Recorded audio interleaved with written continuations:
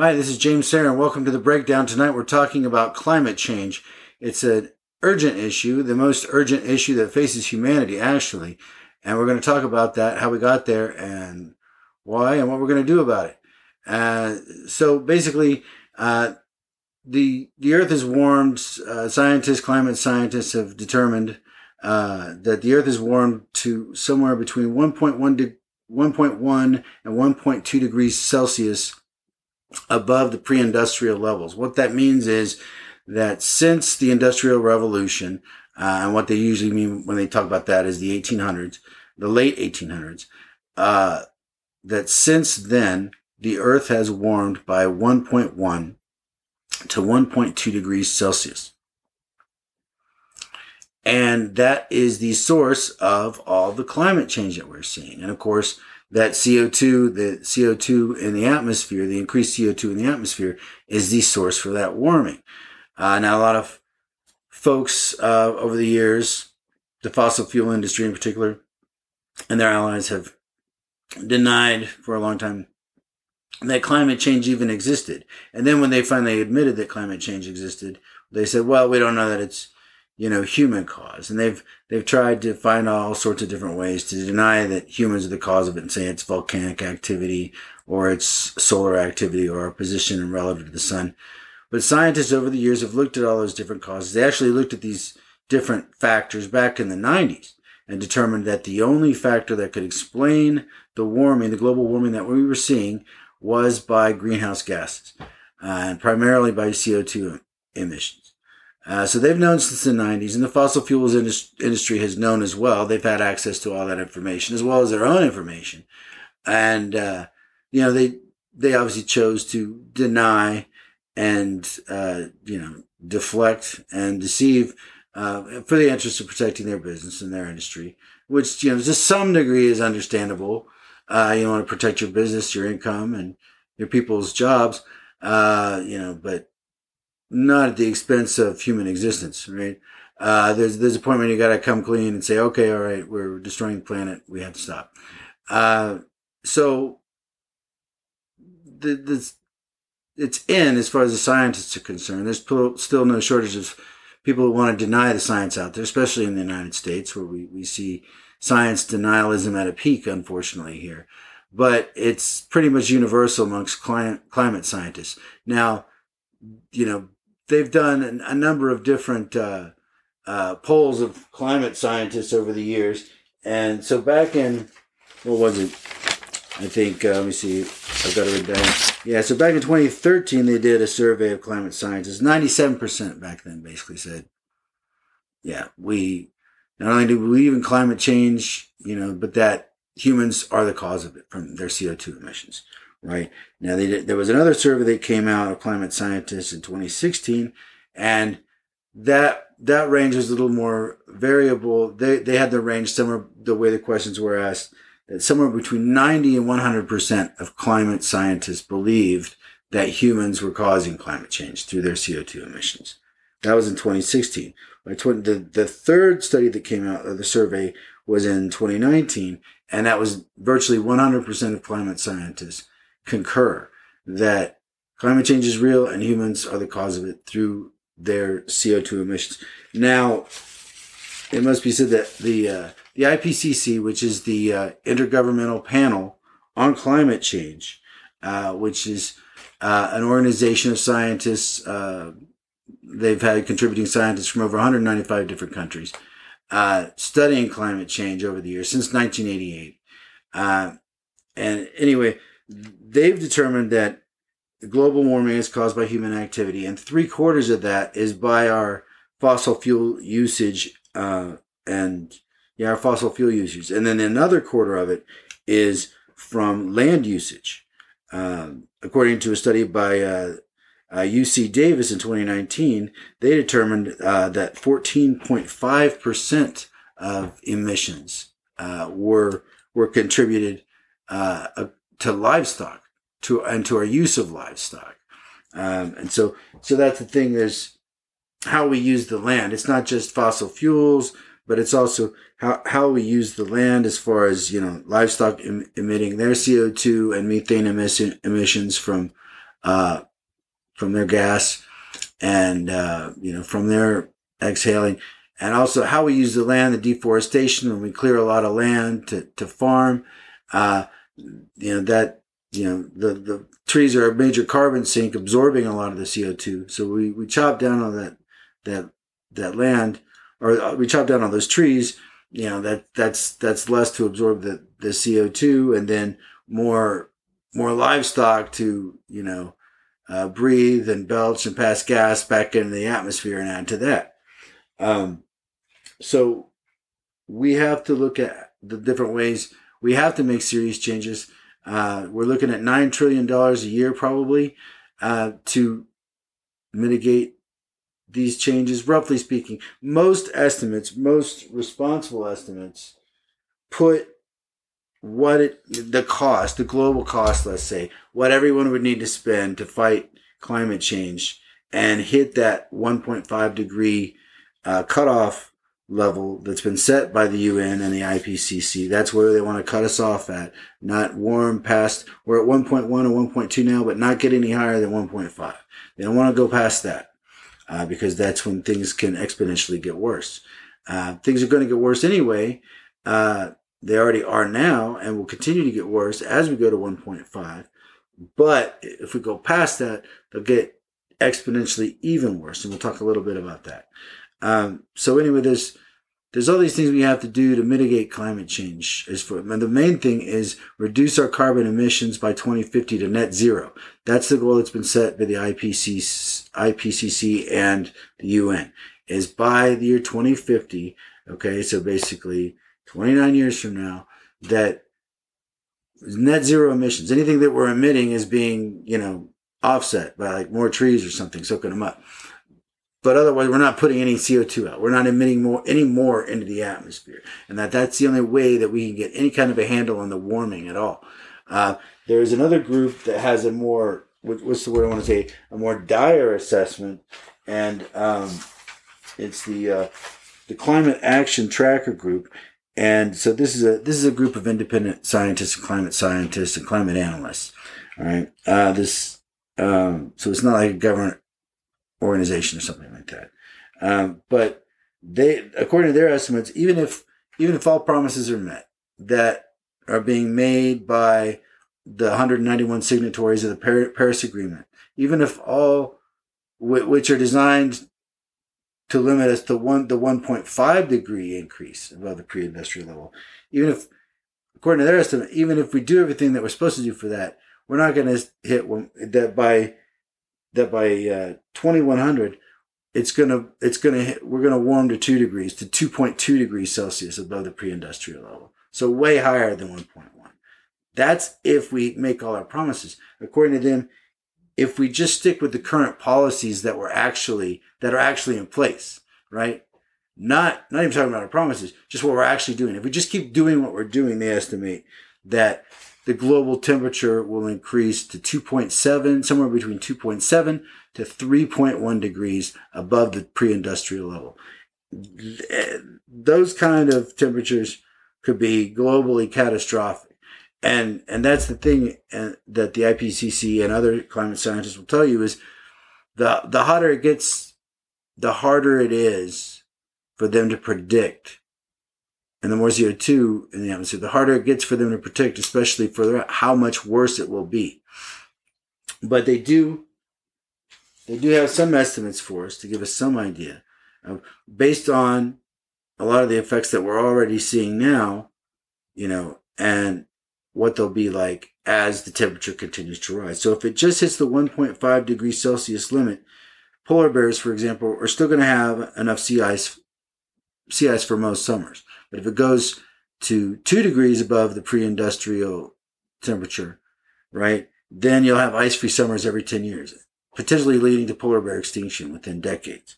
Right, we've already seen there was a rodent in the Great Barrier Reef that's gone extinct because of their habitat being destroyed due to climate change. Incidentally, half of the corals at the Great Barrier Reef have been destroyed. So we're looking at potential destruction of coral reefs around the world, which are nurseries, and that's where a quarter of the world's fish feed and have their babies in coral reefs. So if those are destroyed, you're looking at jeopardizing at least 1/4 of the seafood population for the world. So that's potentially catastrophic right there. Also, we're looking at a reduction in, if it goes to 1.5 degrees above Celsius, above the pre-industrial level, 14% of the global population will be exposed to severe heat waves every 5 years. But if it goes up to 2 degrees Celsius above the pre-industrial level, that jumps to 37% of the global population being exposed to heat waves every 5 years. All right. The same is true for fishery decline. If it just hits 1.5 degrees Celsius above the pre-industrial level, we're going to see a decline in global fisheries of 1.5 million tons per year. But if it goes to 2 degrees Celsius above the pre-industrial level, it's going to be 3 million tons fewer fish every year. All right. I mean, there's food scarcity problems already. We're at 8 billion people, and we're going to have more people. Right? But we'll have less food, higher temperatures, right? We're going to see insects and plants lose their range, right? That's baked in. We know it's going to happen at 1.5 degrees above the pre-industrial level, which we're going to hit or just blow past. It's almost virtually at the speed we're heating up. It's very unlikely that we could stop the warming before 1.5 degrees. It's possible that we could stop it at 1.5, perhaps even before, but the extreme action it would have to take is massive, and we're not seeing it right now. So that's why it's so urgent that we've got to wake people up, that we have to be willing to spend this 1% of GDP, $9 trillion a year, every year to fight it. And that means making the changes we need to make to how we use our energy, how our energy grids are made, like methane emissions. We've got to bring the natural gas industry into bear. We're going to have to phase that out eventually, natural gas. But while we're still using it, we got to make sure they're not leaking methane. That's a major problem that we've determined, that there's massive leaks from the natural gas industry that they have not effectively managed, that the government is going to have to be more aggressive about making sure that they do not allow leaks, from their equipment. That is a major source of methane going up into the atmosphere. That, in addition to like livestock, and also use of other types of agriculture, also contributes to that. So we can make changes to all these things, and it costs money, and it forces us to do things a different way, but that can reduce the methane and the CO2 that we're emitting into the atmosphere. We can invest in, better, battery technology. Certainly the renewables are the cheapest source and the cheapest solution at this point.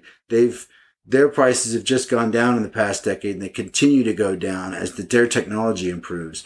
And that's something you always see as the technology goes along, it gets cheaper and better and more efficient, right? So the more we invest in these climate fighting technologies, and we're talking about proven technologies, we're not talking about stuff like blowing sodium into the atmosphere or sucking CO2 out of the air and storing it somewhere. Those things are unproven. Carbon capture and sequestration has not been borne out. That was a promise that was given to us by the coal industry years ago. That has essentially gone nowhere. There's no evidence at all that, there's this idea that we'd spray sodium in the air, but we don't know if that will work on a global scale, how we do it exactly, and what the actual side effects would be of that, which could be catastrophic. And there have been other ideas about having like reflectors in space and things like that. That don't deal with the root cause of the problem, is that we're just pumping way too much CO2 into the air. So we got to stop doing it, right? By being more responsible. And there's all kinds of technology. We can still use nuclear. I know there's a lot of people that don't want to, and I can understand why. There's a safety issue there, obviously. There's also the even bigger thing, I think, beyond that, is the storage issue, the long-term storage issue. I mean, you're talking thousands of years those things will have to be stored for. Tens of thousands, that we have to, if we're going to continue on with nuclear, that it has to be, safe. These things have to be funded, right? That's the thing. Always, like, a lot of these things are going to have to be, mandated by the government. And, it's like whatever nuclear technology we continue to use, we need to do that responsibly and make sure we're storing our waste properly and safely for long term, There have been issues. I know there have been issues out at the Hanford site in Washington, as well as some other places as well. So, there are some serious problems, especially if this stuff gets into a water table. How serious this could be for potentially millions of people. We have to be cognizant of the dangers of some of our solutions and wasting our money on solutions that have not been borne out. We know what works, cutting our carbon reductions, right? Not doing things, right, that increase our carbon output, using different types of technologies, different filters, right? Using smarter technology, whether that be within our homes or in the bigger part of the grid, that, we use energy more efficiently so we're not wasting it, right? And I'm not just talking about, that just things like light bulbs and things like that, little things like that, we need to take it out of the hands of individuals trying to make these little changes themselves, right? That the only light bulbs that should be available are smart light bulbs that, or the highly efficient light bulbs, and that, that any home that's constructed, has like new, that we develop new type of technology that has a sensor that just shuts off the light when the person leaves the room. When there's no more movement in the room or whatever, the light goes off. That's the kind of thing that can easily be developed that is of some cost, but not particularly that high a cost, that can provide, huge dividends of us just using what we have way more efficiently. But also, that like wind and solar and geothermal, right? And that there's all these other alternative sources of energy that we're learning to use, to be more energy efficient. That if we're willing to invest that money, it can be done. But it has to be done soon, and it has to be done decisively. And it's going to have to be done for a long time, decades, if not centuries, because these changes are baked in. Even if we just hit 1.5 degrees and stay there above the pre-industrial level, sea levels are going to rise at least 2 feet above where they are now, and perhaps more. If we don't do anything, the sea levels could rise to 20 feet or more above where they are now. And if that were the case, then you got destruction of coastal cities across the world, which would be just disastrous for millions, probably billions of people and the global economy, right? You got water wars out west, anywhere, whether it's dry, they run out of water, people run out of food.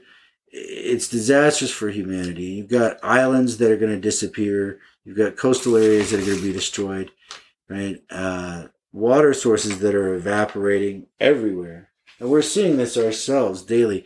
According to a Washington Post analysis of the federal disaster declarations this summer, nearly 1/3 of Americans experienced an extreme weather disaster this summer, right? 1/3. So, that's over 100 million people experienced some type of weather disaster this year, whether that's a wildfire, hurricane, storm, flood, drought, right? That almost 1/3 of us have experienced it just this year, according to another European scientific organization. 2/3 of the global population is already experiencing more intense droughts. 2/3 of the global population. So we're in a lot of trouble, and it's looking like we're just gonna blast right by that 1.5 degree Celsius cap that the IPCC put on us, right? That we're gonna go right by it. Maybe not. Maybe if we take bold action, right? But here's the concern: it's not we're right. The U.S. has to lead. It's too big a player. If a lot of people just aren't going to put as much into the game, a lot of other countries won't. If the U.S. doesn't do their part, because the U.S. is just too big, right? We have too many resources. If we throw our stuff in, other people will too. They'll commit more if we show that we're serious, right? And I think Biden is, and I think the Democrats are, but they can't get anything passed right now in Congress, right? We got Manchin and Sinema stalling them up in the Senate, saying they're not going to They're not okay, with this infrastructure bill. It's got too much spending. We're concerned about, the government. Same song and dance you hear from them. They're holding it up. That's what the climate change legislation has happened. Not much happened in the $1 trillion bill that got passed. The 3.5 they want to pass, that's where the good stuff has to happen. And not just the changes we need to make to decarbonize, right? Joe said he wants to decarbonize the electricity sector by 2035, cut our emissions in half in 10 years. These are great things, but we got to get cooking on it. We got to get moving, and we got to lead, and we got to invest the money and the work, and we got to get it done. We got to do it now. And if we do it, other people will join us. But if we don't, they won't. So here's the thing. If Democrats lose in 2022, nothing is going to happen. No climate change legislation is going to happen. Nothing's going to get done. We're going to go screaming past that 1.5 degrees Celsius level, straight on to 2 and beyond. We're going to keep racing towards oblivion with temperatures and sea levels and droughts and hurricanes just getting worse and worse and out of control, right? And people's lives being destroyed by them, right? What's that going to do? No one's going to be immune from this. So basically, if they win in 2022, if Congress wins, and if the Republicans win Congress, if they were to take the Senate, retake the Senate and retake the House in 2022, we would be screwed. We would not get anything passed, and it would not happen. We're going to blow past the limit. It will be disastrous. This may be our one shot to actually get it done. If we have to communicate to people how urgent this is and how serious it is, and how out of control the Republican Party is across the board with what they've done, with how they've, constantly misled the country into like deeper and deeper conspiratorial nonsense just to try and retain power, and how the powers that be have denied, for decades, especially the fossil fuel industry and their compatriots, the effects of what they were doing, right? So we've got to make sure that Democrats win in 2022. Everything we have. And so that climate change is number one priority. Nothing's more important than that, right? Except that Democrats win in 2022, right? Which also means voting rights. Voting rights are just as important as climate change, because if we don't have voting rights, Democrats are not going to win in 2022 for sure, because the Republicans are going to do everything they can to overturn every Democratic win in every state they can.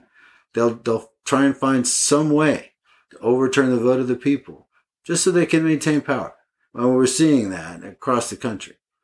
So if we want to fight climate change, we got to protect voting rights so we know we actually have a vote in 2022. We don't have a chance in 2022 if our vote's no good. We can't let them overthrow our government either. That's the other one. Because there's a lot of folks out there, sadly, far too many, millions of Americans, unfortunately I'll say tens of millions, that are okay with our country being overthrown by the Republican Party or those sympathetic to them in their way of governance. We know there's just far too many of those people out there with a lot of weapons and a lot of ammunition, and they've been itching for a long time to use them. They didn't buy them for nothing. We need to be on watch for these folks, and we need to make sure that they never get anywhere near the levers of power. That they never get anywhere near overthrowing our government, and that we all individually and collectively take responsibility to make sure that we do not let our fellow citizens make that mistake and do not succeed in that endeavor if they do. That is something we must do, and we must make sure Democrats win in 2022 so that climate change can be passed. Climate change legislation can be passed and continue to be passed, because we're going to have to keep paying for this. Like I said, sea levels are going to rise. CO2 and temperature is going to keep going up for the time being, right? And ocean acidification, even if we do get to net zero, is still going to continue. These things are already baked in. And that CO2 that we've been pumping in the atmosphere is going to be in the atmosphere for 300 to 1,000 years. That's how long it's up there. It's not coming down anytime soon. There are new technologies like they've talked about fusion. Fusion reactors are amazingly ineffective and inefficient, but they've had some recent breakthroughs that just came out in the past month about the different types of fusion reactors they're using and changes they're making to make them more efficient and be able to manage the heat. These fusion reactors can contain heat many times that of the core of the sun. So there's a lot of possibility in fusion, nuclear fusion. Again, that's a safety issue, and nuclear fusion is very difficult to contain and control, and it's a long way off from being mastered and being something that could be reliably used. But when it is mastered, and who knows when that could be 5, 10, that could be 50 or 100 years from now. We don't know. There's still too much uncertainty involved in the research that could potentially provide us with all the energy we need globally. Done. If we can master that technology, that'll take care of everything. Problem is that we don't know how long we are away from that, or how to get to it, or how much it could cost us to try and get there. So because of that and all the other unproven technologies and ideas that have been put out over the years that haven't been borne out, the thing to do is invest our money in the things that do, right? And in making, companies emit fewer CO2 emissions and other greenhouse gas emissions. One way to do that is by carbon pricing, right? Charging companies, basically taxing them or putting a price on what they do on their activity, based on how their activities impact the environment, right? And there's different ways of carbon pricing. They look at different factors depending on who's doing it. But they're looking at things like a government, say, or like an organization is looking at what are the costs of carbon. They're looking at, what are the costs from your CO2 output? What is their contribution to like things like increased healthcare costs, right? The other harmful effects of pollution, right? To like whatever the waterways or to, agriculture or to, farmland, all these different things, private property, damages to private property, but also the cost of what is it going to take to not just fix these things, right, but mitigate, right, climate change, to prevent it from happening further. So that's something the government can do, and they can do it. They can do it through laws. We need obviously a Democratic Congress and Senate to make that happen, and a president. There's other things we can do, but we need Democrats' power to make any of that happen, or it's just not going to happen, right? So we got to protect our voting rights. So we got to make sure voting rights get through. I've talked about reconciliation before. If we can get 51 votes, 50 plus Kamala, all right, she can overrule the Senate parliamentarian in the Senate. The Senate parliamentarian is going to say you can't use reconciliation for a voting rights bill.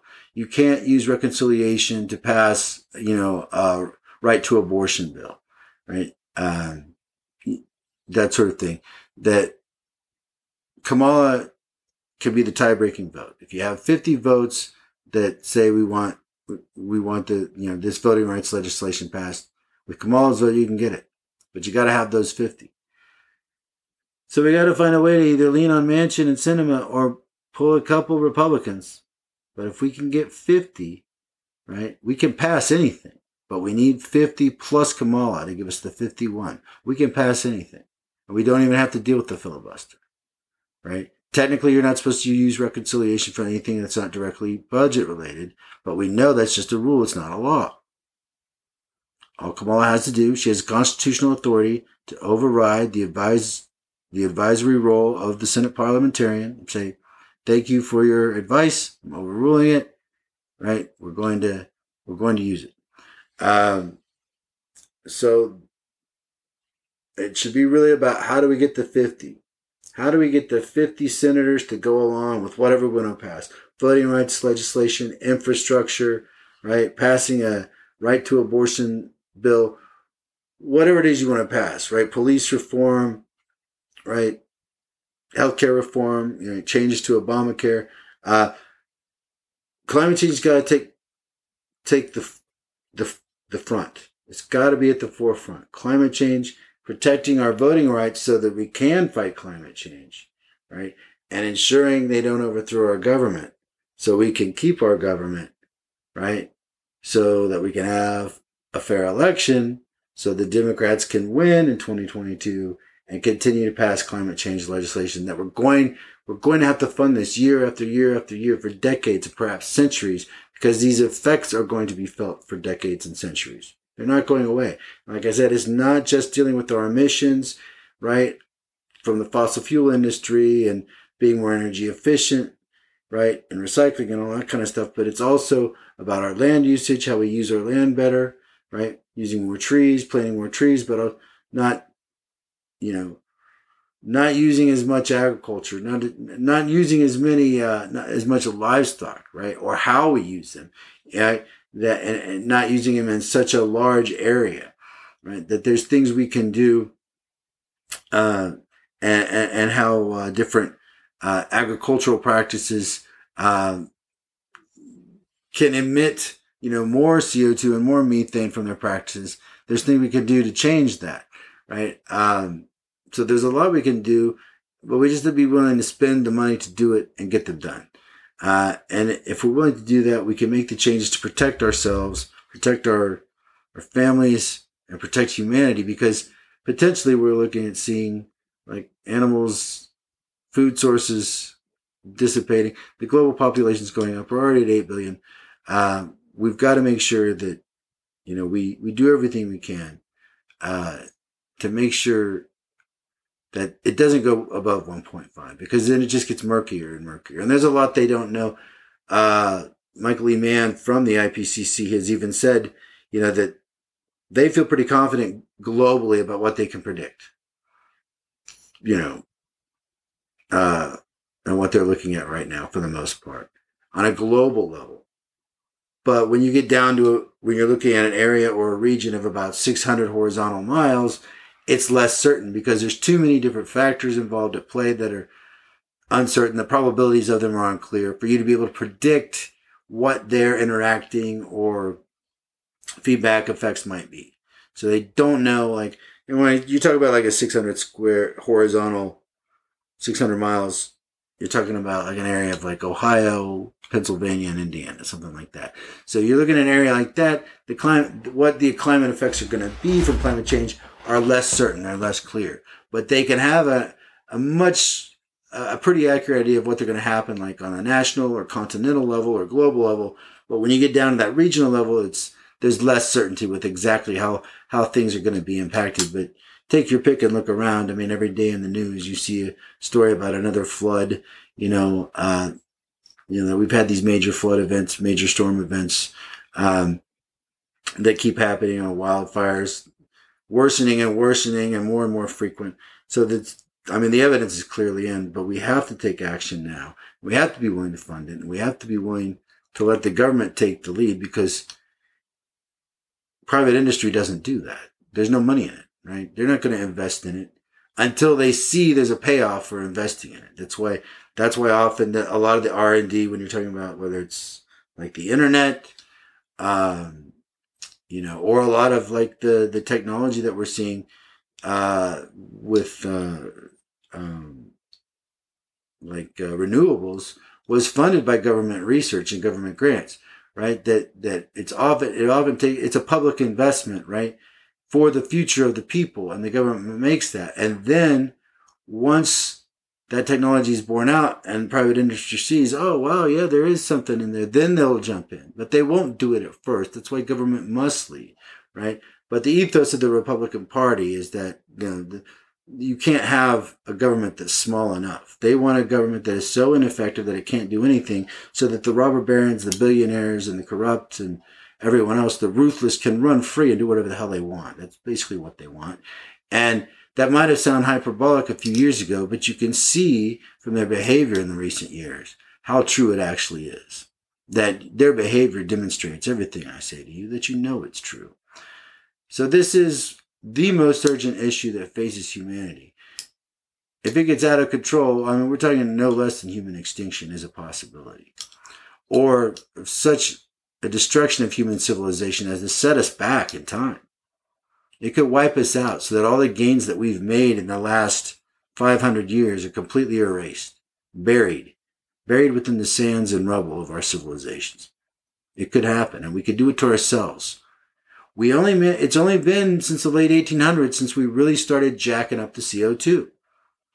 In that time, look what we've done. And most of that's been in the last 50 years, right? We let it get out of control. You, me, we all did. We let it go too far, right? And some of us believed the lies of the fossil fuel industries, or we thought that, somebody was going to come up with a new technology and at the last minute, and we'll fix it. But that didn't happen. We have to control our behavior. We have to do things in a different way and be willing to change that way and pay for it a little bit. And a lot of it's just about being smarter, right? About how we use our energy, right? And how it's controlled and what sources it comes from and being able to use those sources, right? And we know how to do it, but we have to be willing to spend the money to scale it up, right? And like I said, we're looking at $9 trillion a year right now. That's going to go up, right? They're saying 1.1% of GDP. It could be higher than that. But a lot of those same estimates that are saying we need to spend about 1% of GDP to do what we need to do to fight climate change, they're saying if we don't do anything, the costs are 5% of GDP for doing nothing. So 5 times more costly if we don't do anything. 5 times. And potentially up to 20 times. 20% of GDP. All right. Not 1%, 20%. As the max, right? 5 is their conservative estimate. 20 is their max. Right? Our estimates for what it takes, most of them, for what it's going to take are 1%. And let's say it's 1.5, or let's even say it's 2. That's still way below 5%, right? And that's spread out among the whole world. It's not just the United States doing that, right? And here's the thing, like as technologies are developed and things are scaled up, they're going to become cheaper. They're going to become like, what's going on? They're going to become like, as technology becomes cheaper, the more you develop it, it becomes more efficient, more effective. Once you scale it up, it's easier, right, to ramp up and to scale up and to produce things at cost at a cheaper price, right? So there's a lot to be said for the technology that we already have, that we're already developing. It's going to get even cheaper, right? So maybe it won't cost as much as we think it will, right? But it's going to cost us a lot. We have to be willing to invest in it. And we've got to get on it now. And this has to be our number one priority. So I hope that you take this seriously. And when you talk to your friends about it, that you tell them that, if they have questions about climate change, go to NOAA, NOAA, government organization, meteorological organization of the U.S. government, or NASA. They got all kinds of information about this stuff. Or you can go to the IPCC, right? Like I said, there's different studies that were done by Harvard and Portland State University, and many others that are out there, for information about climate change, reliable information. There's a lot of climate misinformation out there. And, it's important that we direct our friends to like reliable sources so they can get the better information than what a lot of people have been spewing about different ideas about potential causes like volcanoes or, solar activity or our position to the sun, because those factors have already been ruled out. I hope you've enjoyed this episode. It's really a major issue. I hope everybody takes it seriously. It's not something we can fight individually. We do need the government to take action on this, and we need to put our political will and our political muscle all the way, maximum effort into fighting climate change, protecting our voting rights, protecting our country from fascism, right? We won't be able to fight climate change and overcome global warming if our country falls to fascism or if we're not able to vote. We won't be able. We won't. And if we don't win in 2022, climate change legislation will not get passed, or if it was, it'll get rolled back. And we'll miss the target by a mile. And it'll be a devastation for the planet. We may revisit this again in another episode. I look forward to talking to you soon. We've got another episode planned. It's called the United States of Criticism. That's right. We're going to give some credit to the United States. We always like to do both, right? Praise and criticism. So we're going to start it off with, praising the United States for all the things that you probably already heard. We're going to go ahead and acknowledge them, all the great things that we think are great about America. But then we're going to go into harsh criticism of America and American culture. And probably all of you are going to be angry at some point because we don't plan on sparing anyone. We're going to let you all have it, including myself. I criticize myself as well, which I always like to do. But that'll be our next episode. I hope you all take good care of yourselves, look out for each other, and we'll talk soon. Take care. Bye.